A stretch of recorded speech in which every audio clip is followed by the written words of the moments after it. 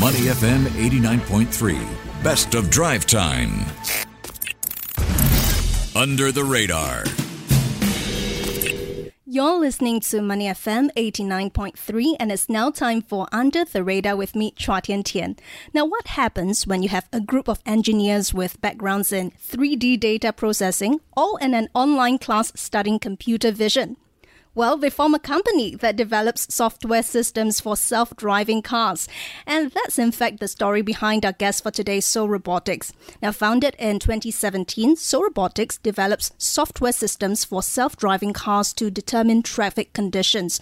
Its systems rely on data from light detection and ranging or LiDAR sensors rather than a combination of camera sensors, which was unheard of at that point in time. Now, the firm is also pioneering a new approach to automating vehicles called Autonomy Through Infrastructure, where autonomous driving systems are placed on infrastructure rather than cars. Now, what this means is that this can lower the costs of building autonomous transportation networks because vehicles do not need to be fitted with cameras and sensors individually. It can also make autonomous transportation safer because driving systems placed on infrastructure can have a better vantage point and eliminate blind spots. But how revolutionary is this concept and how much money can this bring to the firm? Well, for more, let's speak to Han Bin Lee, Captain and CEO of Seoul Robotics. Han Bin, welcome to the show. Thanks for having me, Tian Tian. Great to have you on board. And Han Bin, we've briefly talked about it in the introduction about how Seoul Robotics develops software systems for self-driving cars. I believe you are using this LiDAR sensors to track ongoing traffic. A little bit technical here. Break that down for us in layman terms and take us through your value proposition and business model. Yeah, so we were essentially a computer vision company, but we are using sensor, not camera sensor, but LiDAR sensors. LiDAR sensors are essentially a camera device that takes picture with laser beams. So when the data comes in, it's not the color information, it's your exact measurement of the shape. So if the LiDAR takes a picture of me, we'll say, oh, so the guy is about 182 centimeters, has a little bit of dead bod, et cetera, et cetera, et cetera. Instead of like, I have a skin color, I have a blue shirt, et cetera. So our core IP is analyzing that type of information to make sense of what we see, such as where the vehicles are, where the people are, et cetera, et cetera, et cetera. And we have put that on the many different applications, and one of it is put it on the infrastructure for smart cities or people analytics, et cetera, et cetera. What would you say is your business model then in terms of how do you sell this type of technology out? Yeah, so a lot of our business actually coming from installing LiDARs on the infrastructure. I would like to highlight our BMW use case is its autonomy through infrastructure.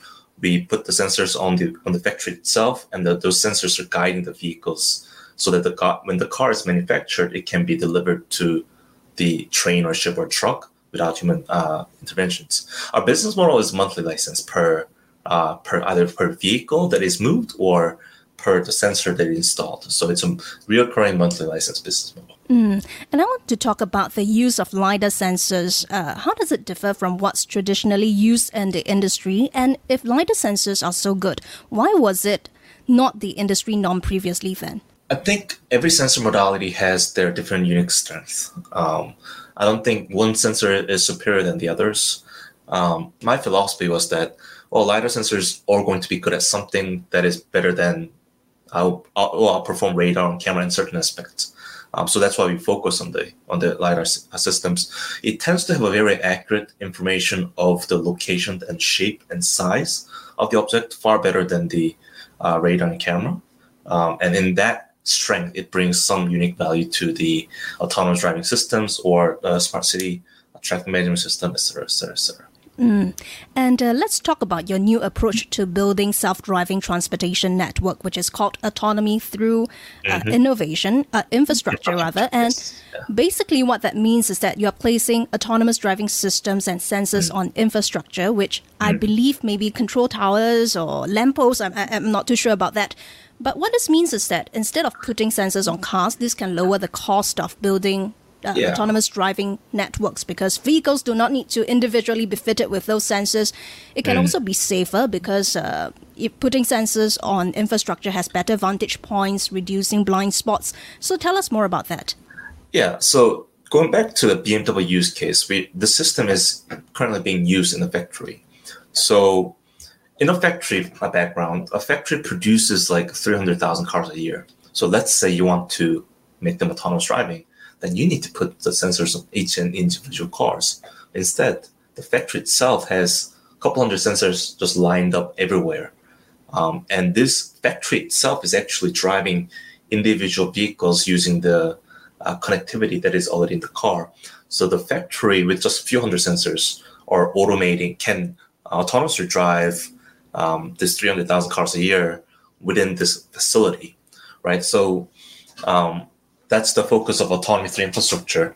Do we put anything on the car? No, because almost every car out there has two major functionality. It has some sort of a ADAS system and some sort of connectivity.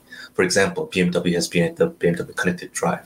So we are overriding the system from the factory side to basically like a drone, controlling it from the infrastructure, so that the car doesn't have to perceive or think anything. It just needs to listen to the infrastructure, and it will just kind of follow around the path, so that we can move these cars more efficiently without the human engagement. So everything, all the perception, planning, and control, and AI is done on the infrastructure. These cars or connected devices are just like drones. They just listen and execute where they need to go.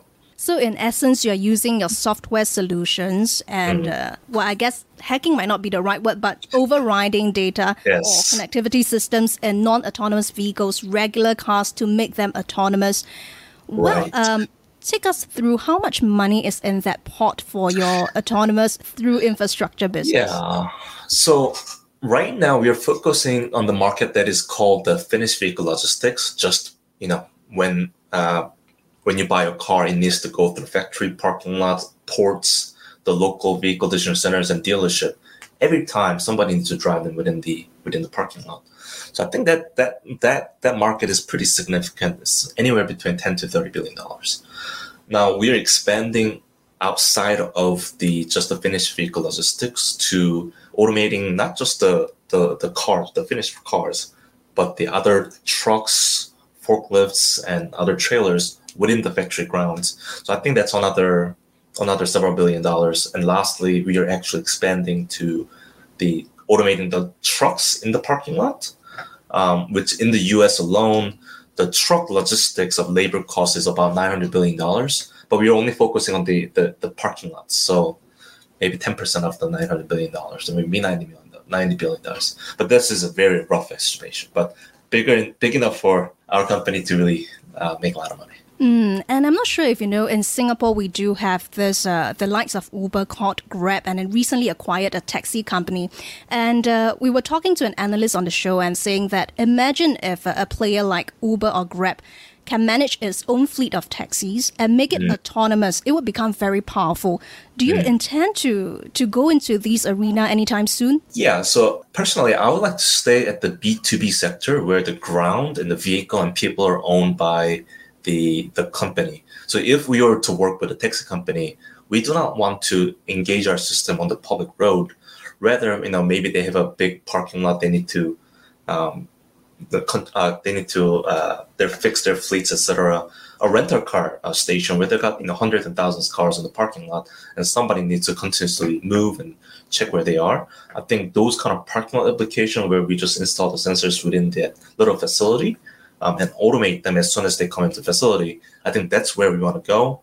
But the public road, there's a lot of liabilities. If something goes wrong, a company like us, we just cannot handle it. If the Singaporean government says you made an accident, you need to be reliable, and I say I don't have money, So, but like B2B use cases, as long as the ROI makes sense and as long as we can be liable for some of the damage that might be caused for our system, then I think that it's a doable business.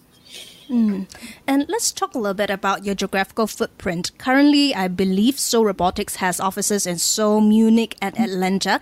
Tell us more about your current scale in each of those markets. Also, what is the role of the different markets that you're in? For instance, I believe in the US, you have an office in Curiosity Lab at Peachtree Corner, which is a tiny US town that's powered by 5G. Is that your test bed? So we are in Seoul.